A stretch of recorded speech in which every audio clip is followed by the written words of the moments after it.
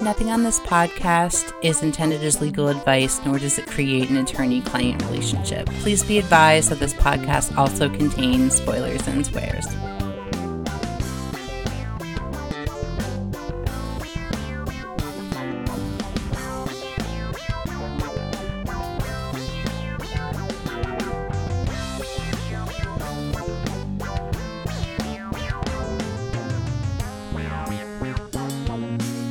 Hello, and welcome to Murder, She Wrote, a podcast about day drinking and spooky graveyard sex.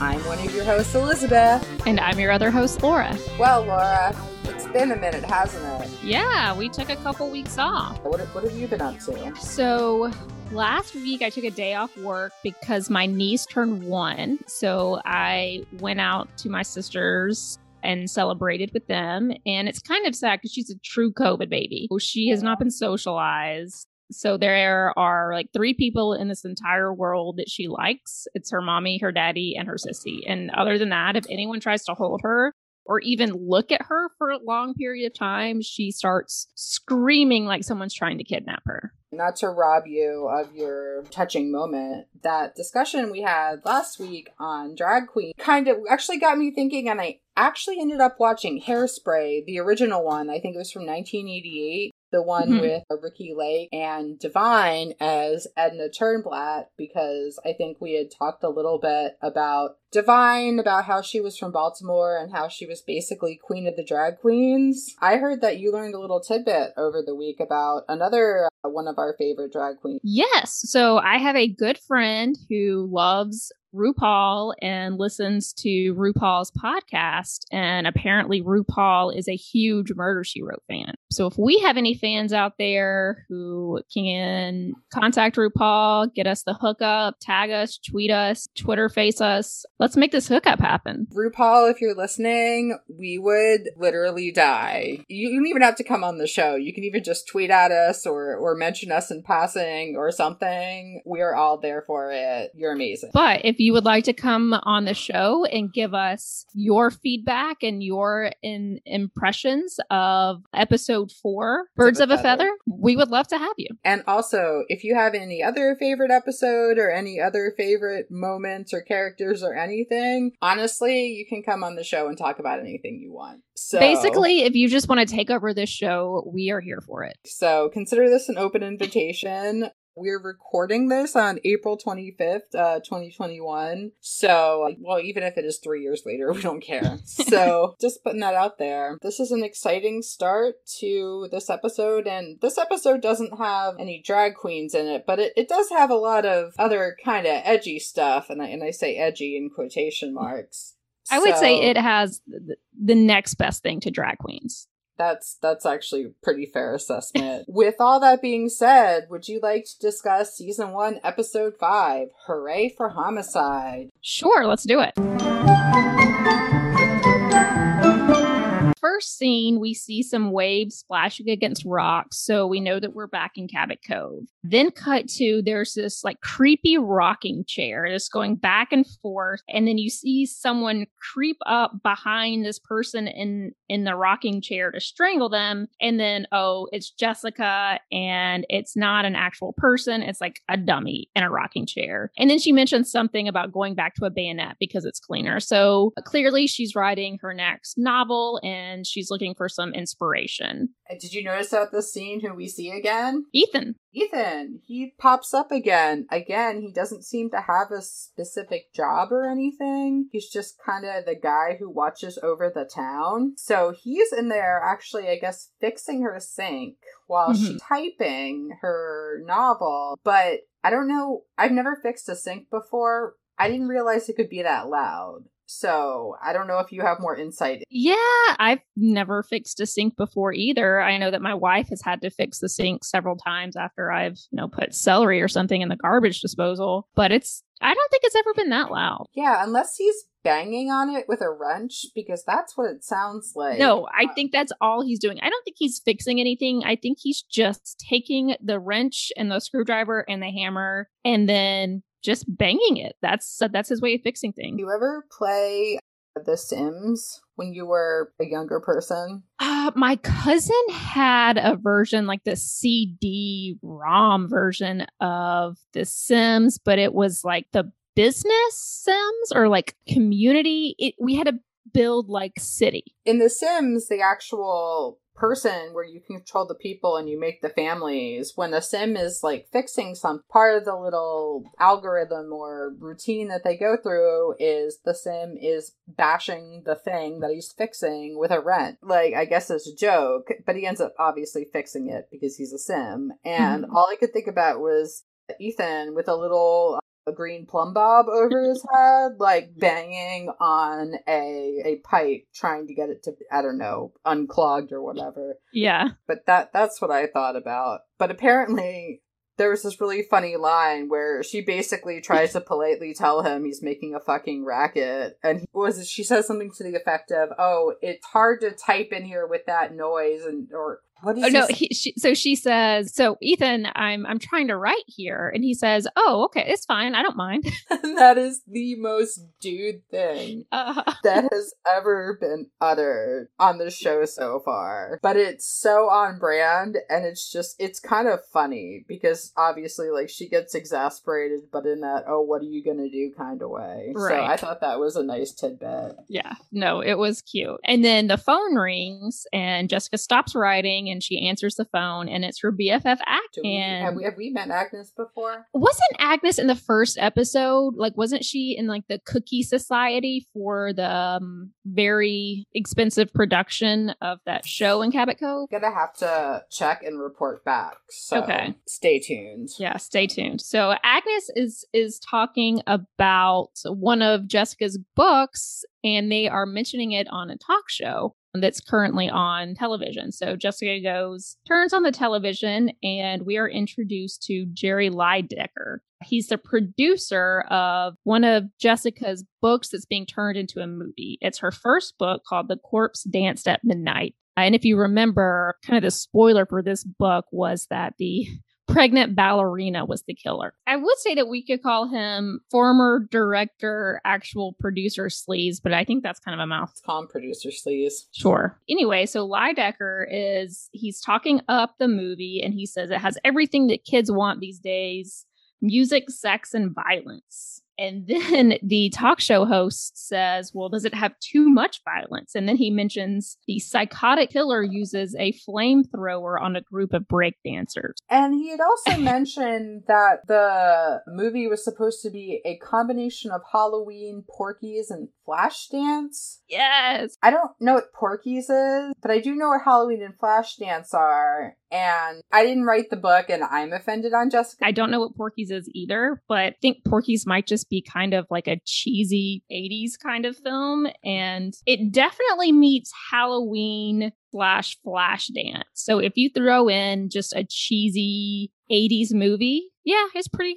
spot on. You call it Slashdance? Yes! Oh, no. I'm looking at Porky's right now. It's a teen sex comedy about the escapades of teenagers in 1954. And Jessica is rightfully horrified. She makes this statement that she's going to make sure that this movie doesn't go forward, even if she has to fly to Hollywood. And where does she go? Well, the next shot is an airplane touching down at LAX. She's in an office, a very 80s office, with a gentleman named Mr. Strindberg. He's one of the named lawyers. And again, this is like what you said, the 80s office. It was just like 80s Ashley's office back in New York, but this is in LA, and it's huge office, very 80s. And then I forget the name of the law firm, but I just said it's Dewey, Cheatham and Howe. Did you notice if there were any ashtrays? I didn't look, honestly. I did not notice any ashtrays in his office. Oh my God, that was your one job. I know. All the ashtrays and memorialize them for the Instagram we don't have yet. Okay, but I did notice 2 in Jessica's hotel room. Okay, that's fair. You're doing okay. You can't catch them all. It was the 80s. You really can't. She's Jessica disappointed at Mr. Strindberg, and he's I can't tell if he's being purposefully evasive or if that's just his MO, where he kind of tries to whisk everybody out the door with a few choice phrases. And he basically tells her that he has to dig a copy of her contract out of, I guess, cold storage and get first-year associates to look at it, and then I'll give her a call. Jessica is frustrated because she's getting the brush off from this lawyer who's supposed to be working with her, and just no good lawyer would do that. I know he's not supposed to be a good lawyer, but if your lawyer does that, that's generally not a good sign. And there is a kind of an ethical issue that I do want to touch upon a little bit later. So let's just doggy ear that. Jessica is standing outside the studio lot trying to smooth talk her way onto the lot. When we open onto her, she's basically telling the guard, I am the author of a book that they're shooting the movie for. A woman pulls up in a convertible, a character that I have nicknamed British Lady because I couldn't remember her name after the first 2 or 3 times. But she just so happens to be the costume director or designer for the Corpse Dance at Midnight. And why, of course, she's going to vouch for this woman she just met. Of course you can get into my car. Of course I can drive you onto a closed set. She basically vouches for Jess, takes her in, and then kind of takes her onto the set. So her name was Marta, and you're right, she's a costume designer, and she did have a weird accent. I couldn't tell if it was British or formerly British. I apologize to my cousins who are probably not listening to this because I do. You are so rich. I'm not rich. My uncle moved there. He's an accountant. Like, he's not rich. He just moved to England and got married. Does he talk with a British accent now? So he doesn't. He talks with an American accent who's been around British people for 50 years. He's out of place in America and he doesn't quite fit in Britain. So Uncle Jim, I'm really sorry that you don't fit in. No one likes you, Uncle Jim. I like Uncle Jim. So you're wrong. Well, I was wrong, Uncle Jim. So, yes, I do have British cousins. I have 4 of them. There are lots of different British accents, like there are different American accents, like regional accents. I wouldn't be able to put a region on it. My cousins probably could. I'm gonna do some homework and okay. You report back. Tuned. You report back on that. I will report back on the ashtrays.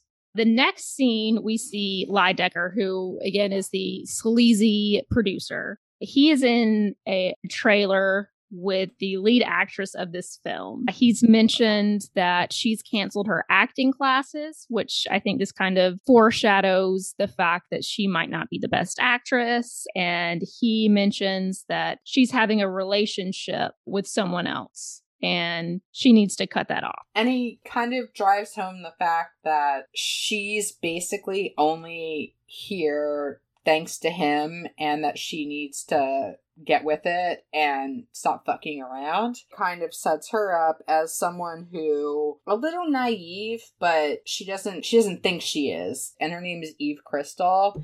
Yes. And that is the most 80s name. Oh, 80s porn name. He's definitely giving this vibe of I brought you into this world and I can take you out. Pretty obvious that they're having a relationship, right? He definitely smells a rat, but this is definitely like jealousy, definitely paranoia. This is definitely personal. Jessica, who's talking to British Lady about the screenplay, and Jessica talks about, I guess, a combination of horrified and bewildered at what's happened to her book. British Lady mentions that she also hates the screenplay. Right. And we're subsequently kind of, I guess everyone kind of collides because they're all in this Jessica and British Lady. And producer Sleaze is out there bitching about something and he gets accosted by somebody who we don't know yet. And they're arguing about money.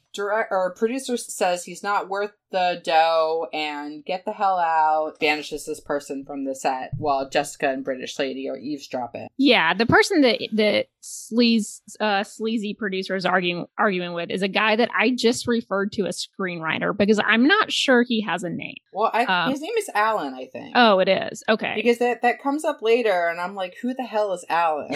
I had him written down as baby screenwriter because apparently he was a bit of a wunderkind, and he had gotten an Oscar before age 25, but burned out by 30, and he's trying to make a comeback, and he wrote this script, and producer Sleaze changed everything, and baby screenwriter is mad.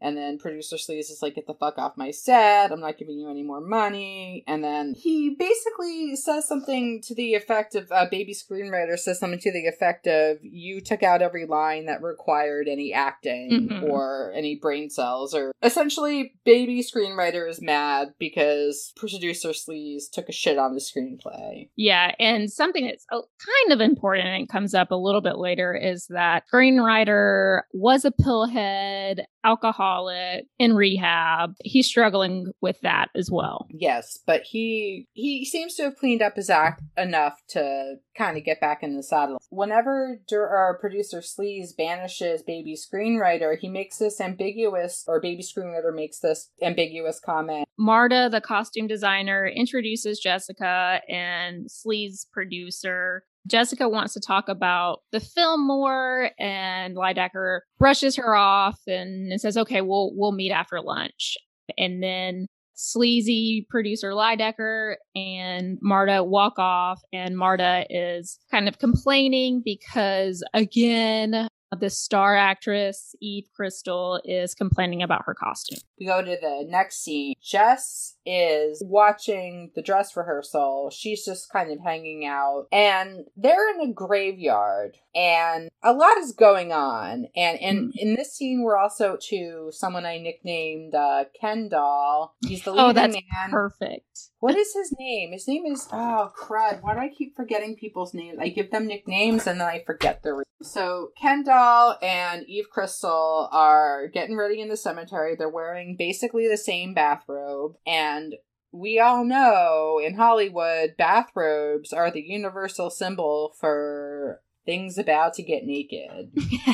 And at this point, I don't know what Jessica's story was about. I don't know. I know that I have a note that says, where's the pregnant ballerina? And then there's like a sequence of notes as I'm realizing what's going on. And I have the last note that says, Jess watches with horror as her masterpiece is turned into porn, basically. Yes. And so what's funny is that, so we also meet the director, his name is Ross, I think. Director Mustache would have worked as well. And he's kind of explaining what's going on in this soon-to-be sex scene. He's kind of describing it, and I could just see Eve Crystal saying, okay, but what's my motivation? What's my character's motivation for this?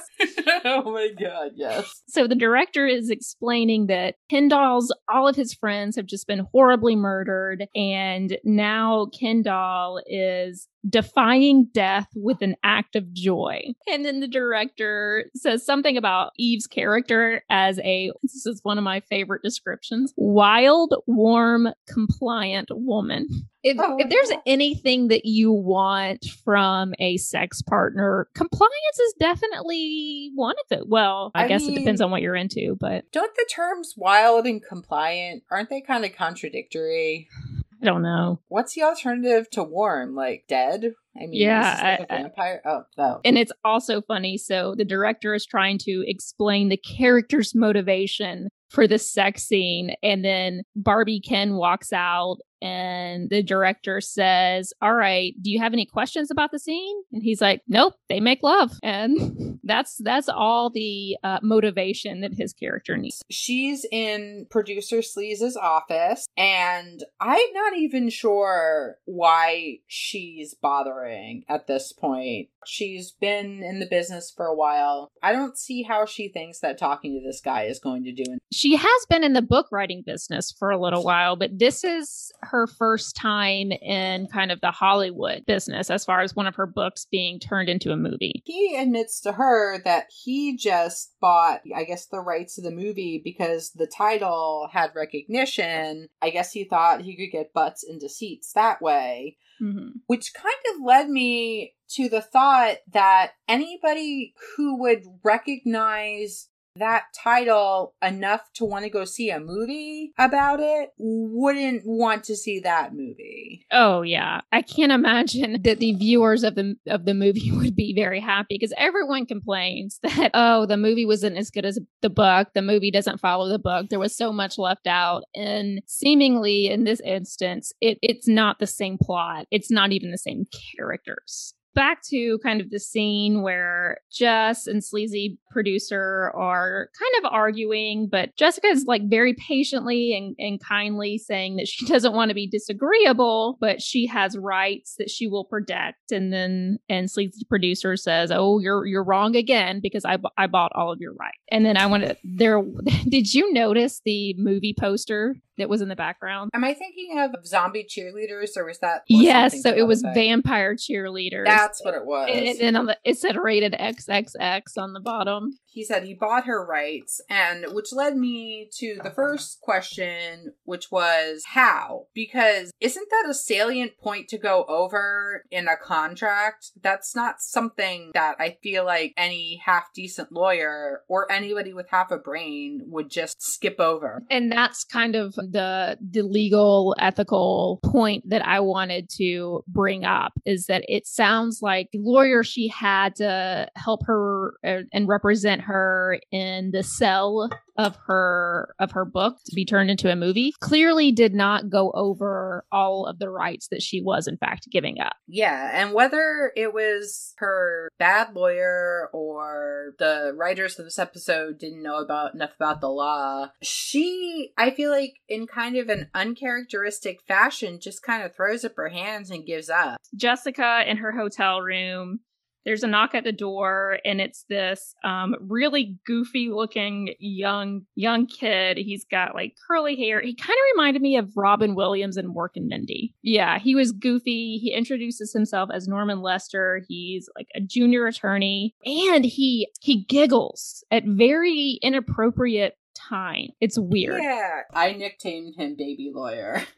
Because he's definitely a junior associate. He's definitely only been out of law school for a year or two. He definitely doesn't know anything. Mm-hmm. So that's kind of fun. And then when he starts to explain the contract, and he said, "Herefore to the party of the first part, that's us." And then that's when she gets fed up, and she just grabs the contract. But she reads, and then she realizes that she did sign away all of her rights. And then she feels terrible because she, in her words, she got very angry at Mr. Lydecker, the sleazy producer. But I thought that was funny because it didn't look like she lost her temper at all. On a scale of things to be upset about, I feel like hurting Mr. Lydecker's feelings would be at the bottom of the list. Yeah. My first one would be pure unadulterated rage at my lawyer. Mm-hmm. The second would be like kicking myself in the butt. 3 through like 300 would be whoever was around me that made that happen or that didn't catch it. And then I'd be like, oh, you were kind of shitty to this shitty person. She seems to almost give up. And it seems like uncharacteristic of her because as we discussed in our last episode, not all contracts are set in stone. They're negotiable. You can break them. There's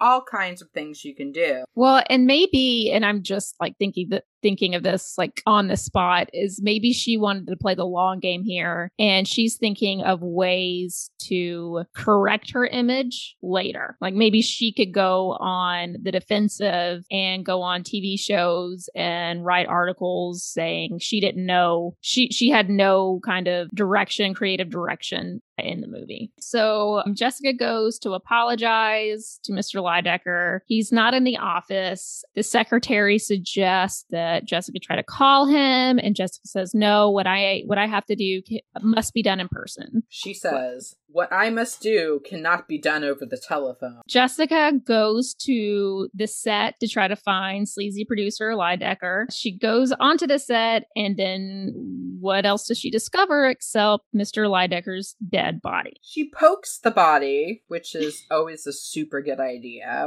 So she sees a gold button. You just kind of like glance. You just get like a really fast shot of this gold button. And then Jessica's off to try to find help. vehicle. After she initially interacts with the security guard, she's down for the gold button that has disappeared. And soon we are introduced to the police who have been called, and we meet our detective du jour, who is Lieutenant Mike Hernandez. And I actually really liked this lieutenant.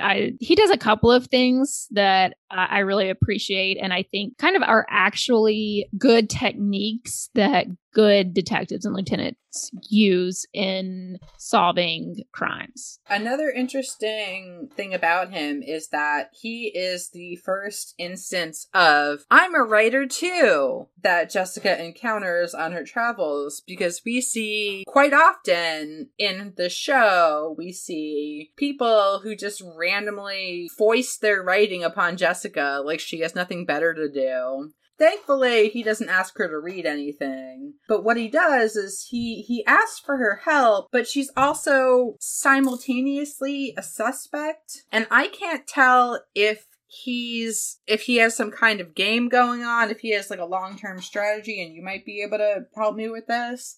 He's definitely fangirling over Jessica. And so I think that does color his image of Jessica a little bit. Had Jessica not been one of his favorite writers, I don't know that she would have been given as much leeway. But he does immediately start asking her about theories of the case. And this was also out of character for Jessica, because she says, oh, she leaves the theories to the police. She's just a murder mystery writer, which is not true at all. She's a suspect at this point, right? I think at this point, everyone's considered a suspect. I mean, she did find the body, which is huge. A lot of times, the person that finds the body is a lot of times in real life, but not always. The scene gets a little more crowded because Director Mustache and British Lady show up. Apparently nobody had told them that this happened, but they said that they were in the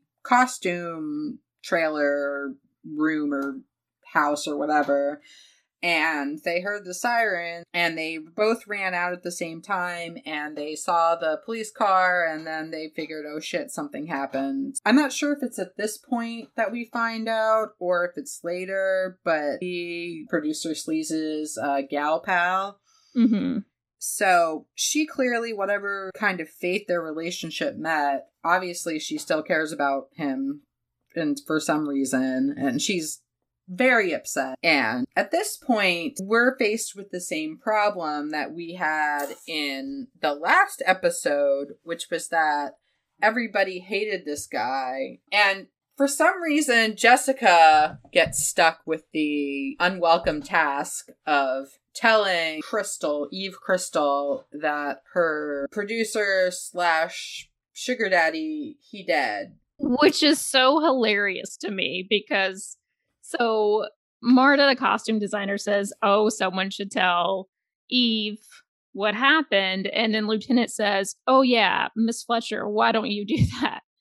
And it's so funny the way he just volunteers Jessica to be the bearer of bad news. And they say, oh, Eve Crystal lives at Jerry's beach house. Which, yes. I don't know. I thought it was funny, because I can just think of like a beach house, like just this random house he has to stash his girlfriends.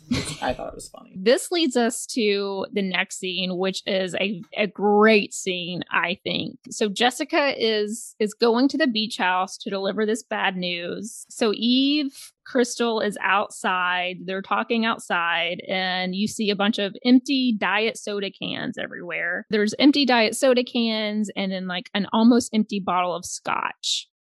And Eve Crystal is drunker than Cooter Brown.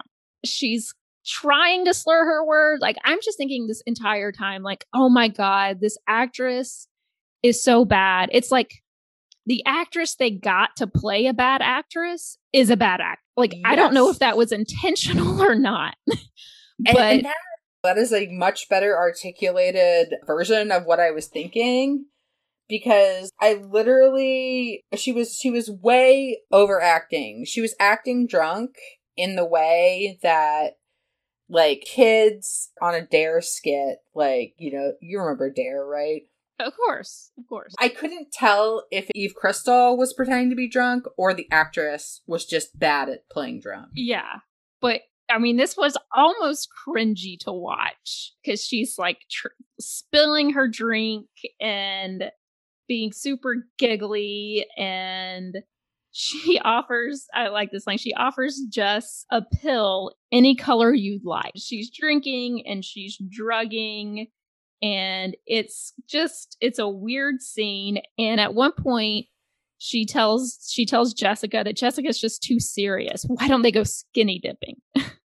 Okay, I don't drink scotch, but if I were trying to get drunk, like to have fun by myself, I would not drink scotch. Not even because I don't like scotch, but just because scotch is not a getting drunk drink. I was even thinking when I saw this, I know that like whiskey and Coke is a thing, but do you mix scotch with Diet Coke? Like, I don't, like, isn't scotch like one of those like rich, it's just like one of those like rich man drinks that you sip on with a cigar. Like, it's not something you pour in cheap diet soda to mask the taste. Even cheap scotch, like scotch bought for the sake of itself, it's not a mixing drink. And I thought that was weird too, because I'm not much of a drinker. Even if it's something that could be done, it just sounds gross. Yeah. It's like, so I have one of my cousins who he's in law school now, but he's not British because I don't have rich cousins. At his first party, when he was like going to college, he like tried to drink, and it was, he tried to drink gin and Diet Coke. Ouch. Which, oh no, I tried honey. to, yeah, I don't. Did he make it himself, or did somebody give it to him? I don't know. It's a bunch of dorky college freshmen, their second week of college. They don't know what they're doing. And I think he even called his parents. He never got drunk because it tasted so nasty because it was gin and Diet Coke. But even his parents were making fun of him for drinking gin and Diet Coke. That's amazing. Oh my God. Oh my God. I'm sorry. So I'm just trying to imagine parents making fun of a college-age kid for being bad at drinking. Yeah. Oh my God. When I first watched it, kind of chalked it up to just maybe her even like being sloppy, like whenever you've been drinking and there's lots of different stuff, like liquors around, everything just kind of gets knocked over and is all like everywhere, and then you decide to go out, and then you come home at 3 a.m. and you don't want to clean up, and then you wake up the next morning and your roommate's mad at you. Totally. That sounds oddly specific. Gabby, if you're listening, I love you so much. But so after the skinny dipping offer, Jessica's kind of had enough and was like, you know what, this is a good idea. So she somehow gets Eve Crystal into this outside cold shower to sober her up. I wanted that to be a hose so bad, like a garden hose. A garden hose. I was so disappointed when it turned out to not be a garden hose. That would have made the scene so much better. She sobers up pretty fast. Like it's the quickest sober up in history. Yeah. And then Jessica tells Eve that sleazy producer Lydecker is dead, and then there's some more horrible acting. She gets like really loud, but one thing I noticed about her acting is that she overuses her hands and her arms. And then she doesn't know what to do with them, so she's just kind of throwing them out everywhere. And she gets mad, and it's just horrible acting. Cycle through all the stages of grief, and she does. You can really see it, because like she goes, well, what do you mean? What happened to him? And it's just terrible acting that I love so much. I couldn't figure out at that point, again, if it was Eve Crystal being a shitty actress, or if it was the actress being a shitty Eve Crystal. Like, I just couldn't figure it out. Which, to the actress's credit, I guess was kind of the point. Yes. And now I'm kind of thinking, like, okay, was the actress in real life going, okay, well, what's my character's motivation here?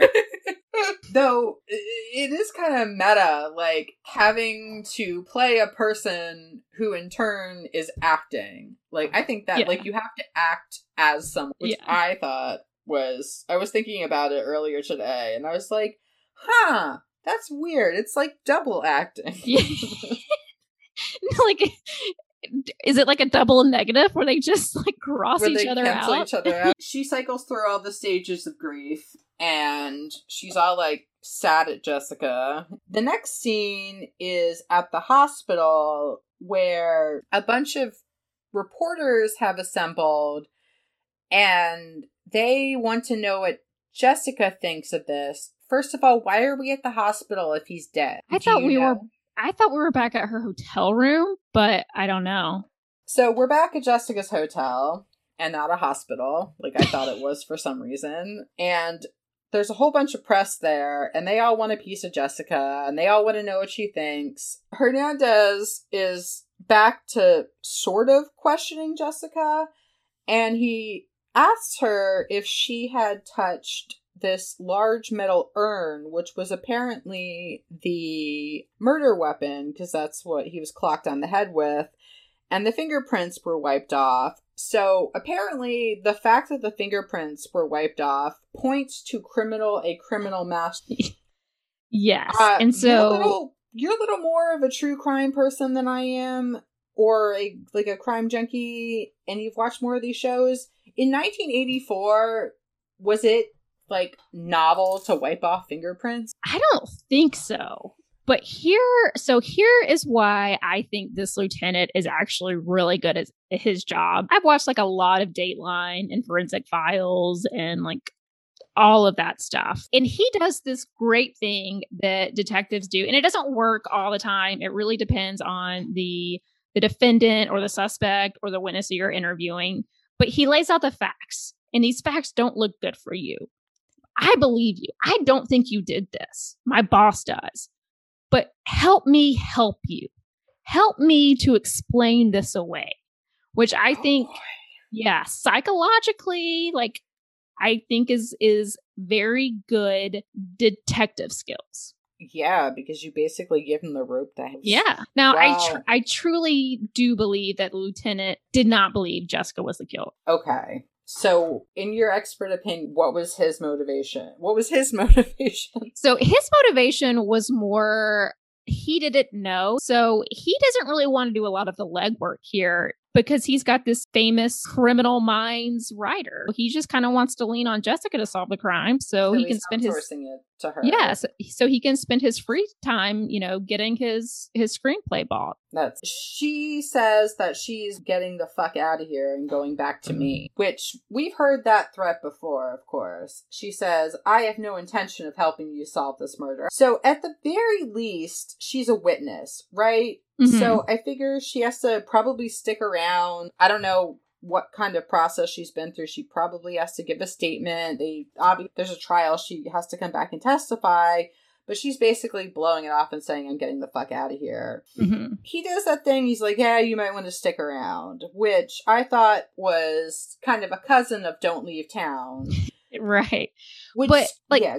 Since when does Jessica not want to stick around and solve a murder? Is it because is it only when like her niece or nephew isn't accused of murder that she doesn't want to solve a murder? Well, I don't know, because, and this is something that I'm trying to figure out as the series goes on, is because a lot of times she'll be like, oh, well, I don't want to get involved, or I don't want to be a busybody, while she's like peeking through somebody's curtains. Like, I can't tell if she's actually serious and she just can't help herself, or if this is like some strategic, like, don't look at the little old lady. Like, I'm not going to help you. Yeah, I really don't know what Jessica's motivation for wanting to leave this. This is the theme of the episode. They're back on the set, and Jess is wearing this bomb ass shirt dress, and she's been wearing kind of like, she hasn't been wearing the suit. She's been doing like the California casual, like the whole long like shirt belted at the waist, but obviously it breathes because it's California, but it's like a dry heat. She gets back to the set or it gets back on the lot, and everything, it's a new day. Like, no, it's, you know, this magical place. Baby screenwriter is back on the job. And Director Mustache is back to being both Director Mustache and Producer Mustache. And this is very confusing to Jessica. She doesn't understand, and I guess I don't either, how a director can be a producer and sometimes also a writer and a producer. I mean, as we learn with Mariska Hargitay, you can be pretty much anything all at once, all the time. Yeah. And I think Mustache had originally been director and producer, and then producer Sleaze, like, steamrolled his way in and took the producer job away from him, so he wasn't getting as much money. And I don't know if this comes out now, but a director Mustache apparently was in deep and really needed a successful picture, and he thought that producer Sleaze was like fucking it up left and right with his, you know, slasher porn screwball comedy. Yeah, that's exactly right.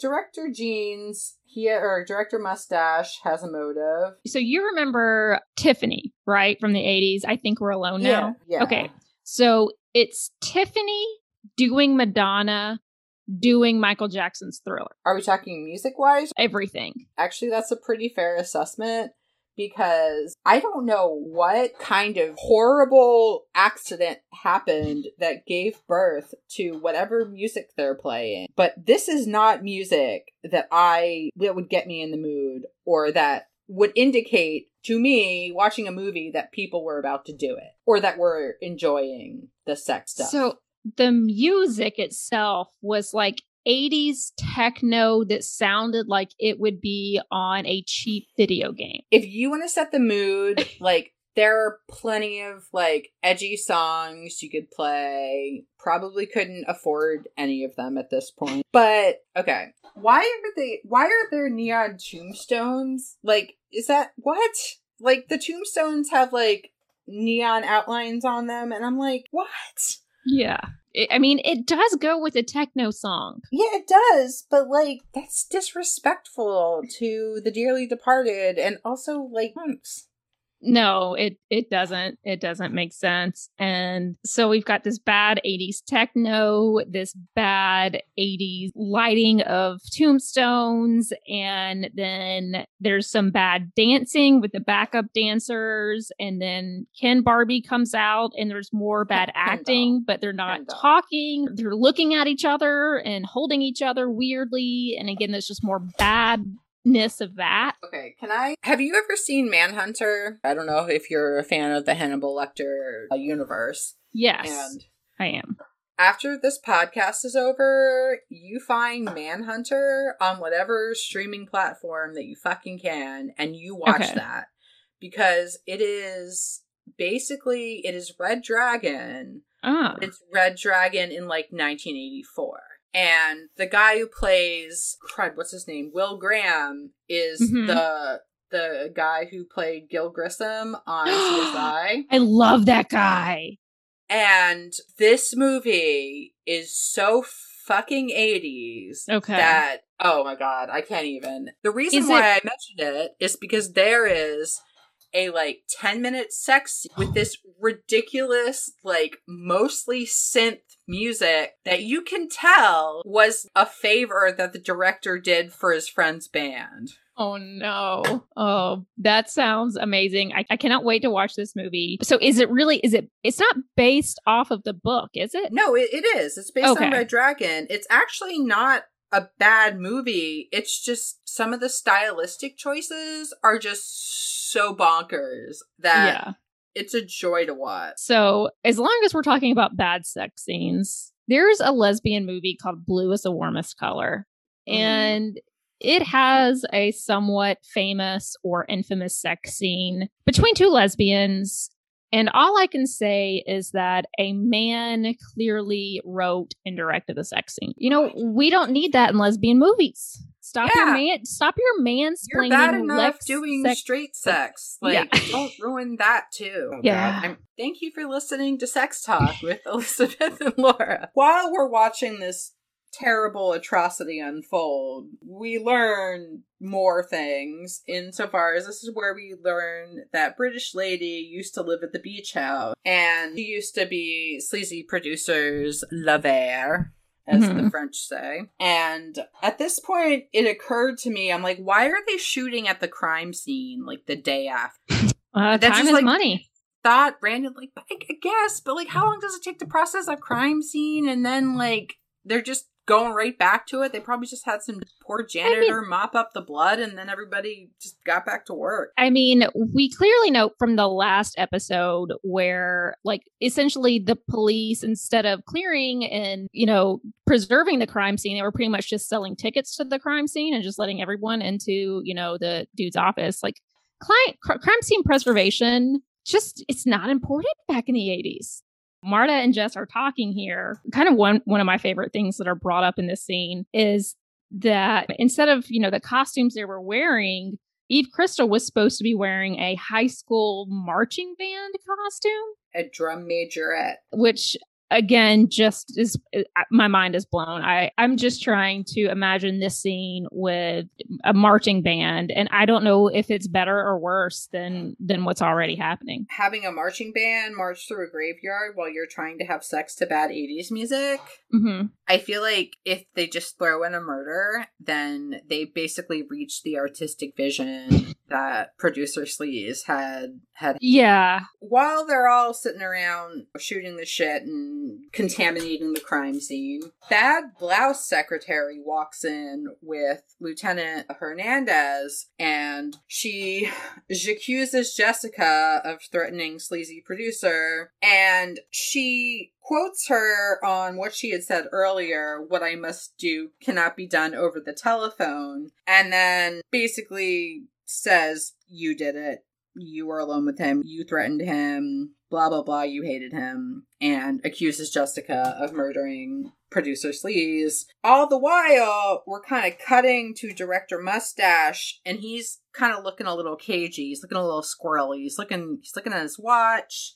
It's obvious that he doesn't want to be there. So Lieutenant Hernandez tells Jessica to come with him, and she says basically that they don't arrest her. Generally, when someone is arrested, they are not read their Miranda rights right there. Yeah, they are generally not read Miranda rights until they are actually being questioned. So the police will wait. They will arrest someone. They will put them in the back of the car. They will take them to the station house, whatever, process them, book them, you know, do whatever that is.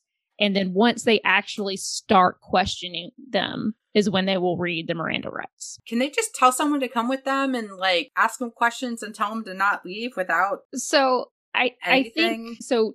Jessica was definitely arrested when she was taken, you know, by the guy, the tall guy.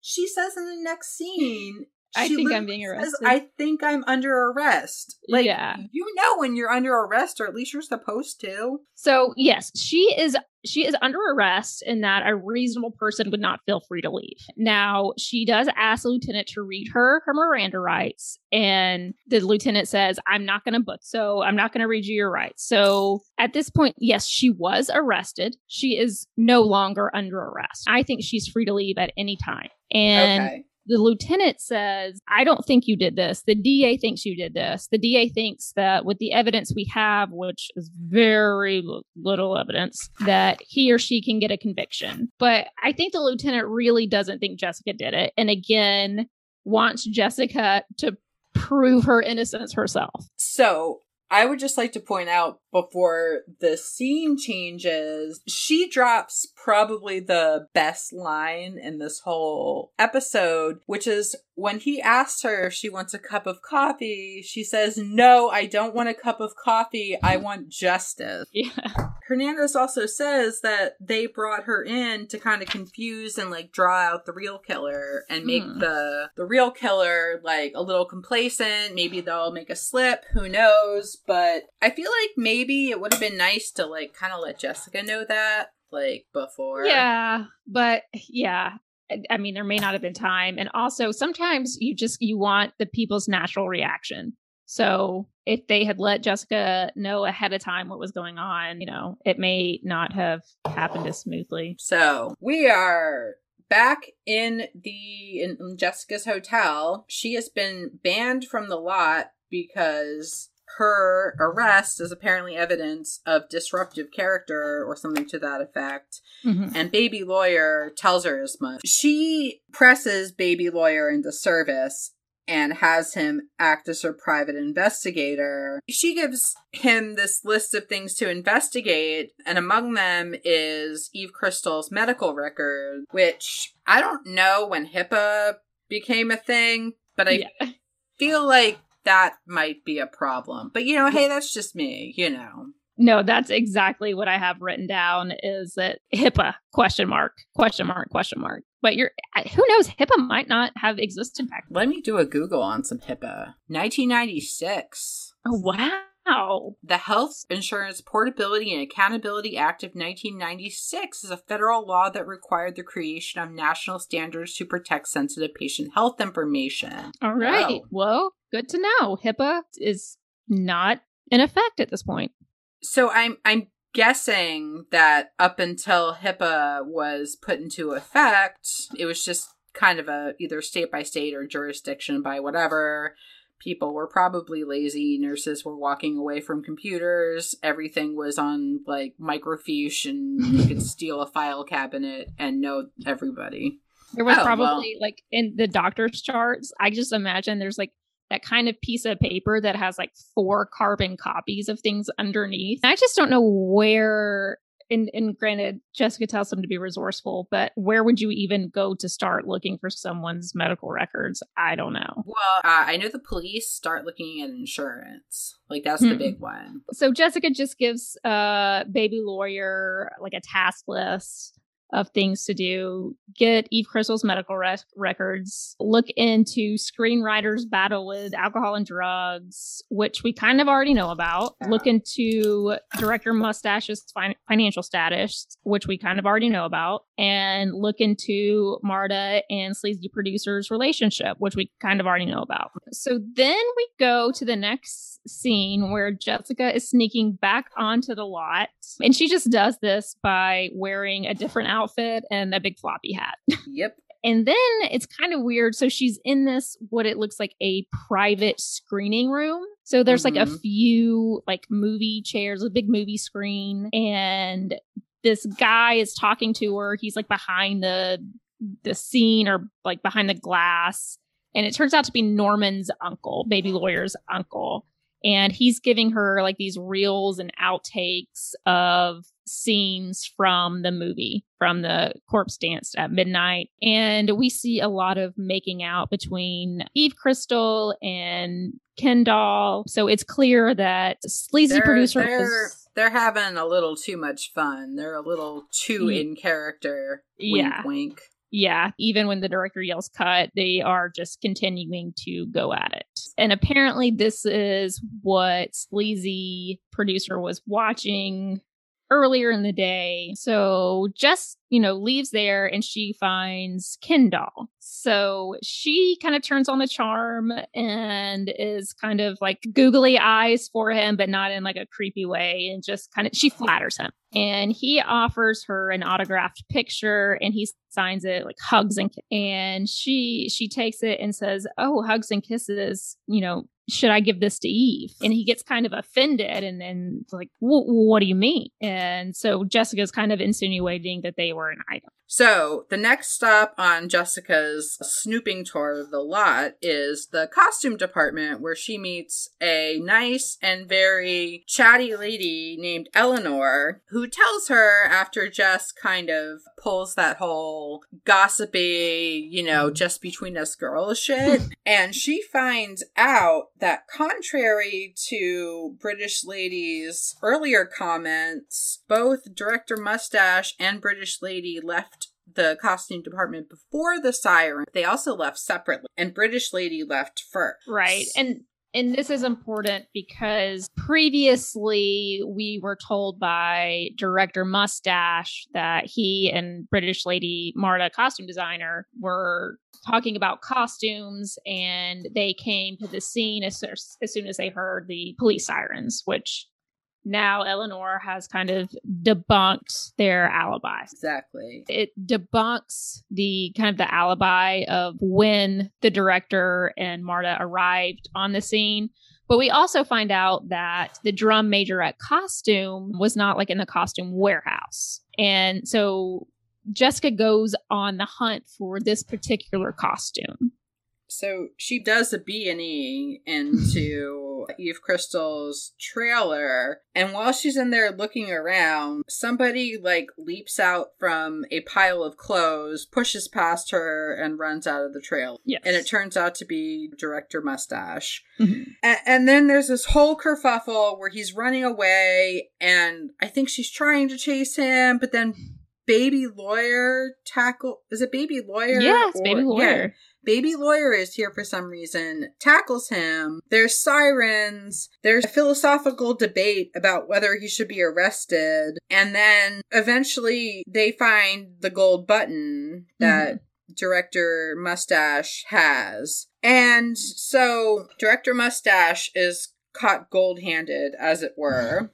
But in the meantime, I think Jess says that he might have the gold button, but he's not the killer. Baby Lawyer comes back with inside information, and to his credit, he might not be a very good lawyer, but he seems to be a very good, investigator. So yeah. maybe there's a spinoff in the works for that. But he gives all this information that we kind of already know, but he also mentions when he gets Eve Crystal's medical records that she's diabetic and that she's on some special kind of medication. Mm-hmm. Baby Lawyer is kind of excited, and he's saying, "Oh, Miss Fletcher, you did it. You're amazing. We should have a party." And Jessica says, "Oh, that's a good idea. Let's have a party." And so cut to next scene is actually a party, but okay. Baby Lawyer isn't there. I think it's pretty interesting that we're back at Sleazy Producer's beach house. So apparently Eve Crystal is still living there. At this point, Sleazy Producer's dead. Who knows what's going on with his estate? But anyway, Eve Crystal is still living at the beach house. And it's weird, the company that's there, because it's Eve Crystal, it's Kendall, it's the screenwriter, and it's British lady Marta, costume designer. Okay. Baby screenwriter's name is Alan, by the way. I know I mentioned that before, but I think this is the first time I found out. He and British lady are trying to leave. So is Kendall. They find out, though, at the accusing party that the film has basically been scrapped and that Jessica's book and good name are safe from the unholiness that we witnessed earlier. Yeah. And there's kind of a lot of fluff going on, but basically Jessica turns this good time into a bad time. So everyone except... Oh, it was never going to be a good time for anybody but Jess. Let's just be honest about that. Well, there was champagne, so I think if there's champagne anywhere, I think I could turn that into a party. So everyone leaves, and now it's just they don't all just leave. They just suddenly leave. They suddenly think of things they have to do, and British lady and baby screenwriter are like, oh, look at the time. We gotta go do aerobics or some shit. And then Ken Doll is like, all right, bye, I'll call you. And he's like, I really will, I promise. And so it's just Jessica and Eve Crystal. So what kind of causes everyone to leave was this toast that Jessica, I don't even call it a toast, but basically she says that Director Mustache was kind of falsely arrested, or he wasn't the killer. So then everyone leaves because she's just, made it a really bad time. And Eve Crystal, Eve Crystal asked Jessica what she means, because they found the gold button. Jessica saw the gold button at the crime scene, Jessica kind of turns the tables and is like, I know it was you. I didn't at first because your good acting when she was acting drunk at the lake house really threw me off. I feel like that was just a kind thing Jessica said to her, I hope. But then Jessica even comments that I got to thinking about it, but no one mixes Diet Coke with scotch. Well, I think she has a point there. And then Eve Crystal is a diabetic, is on medication, and when she drinks, she turns bright red. Fun fact about me, as soon as I start drinking,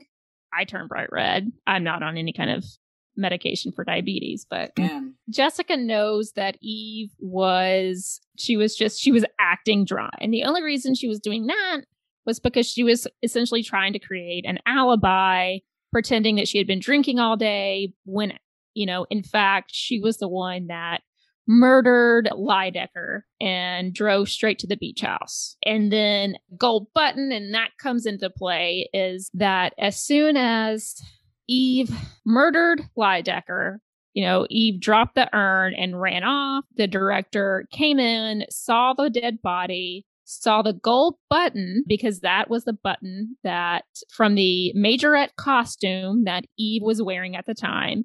So the director knew Eve was the killer. So at this point, he grabs the button and then he takes off. And the reason he's trying to kind of protect Eve here is because he wants the movie to continue. Yeah. And she does that confessing thing again. She talks about it again. At least, Amos Tupper isn't on the phone. So I guess she could theoretically argue that, she was coerced or whatever, that it never happened. This episode ends on a bummer of a note. We're used to the episodes ending where everyone's learned a valuable lesson and somebody's engaged. We learn from Eve's admission that she kind of killed Lydecker because Lydecker found out that Eve and Barbie doll Ken were in a relationship and he didn't like that. So he was going to have Barbie doll Ken cut from the cast, and he would have his part recast and kind of would ruin and blackball Barbie doll Ken from Hollywood. I can't imagine where they would get a replacement for Barbie doll Ken on such short notice. He is one of a kind. Yeah. He cannot be recast. What was his name again? No way. Shit, I don't know. Tom? He looks like a Tom or a Ken. So, that is the end of our episode. And oh boy.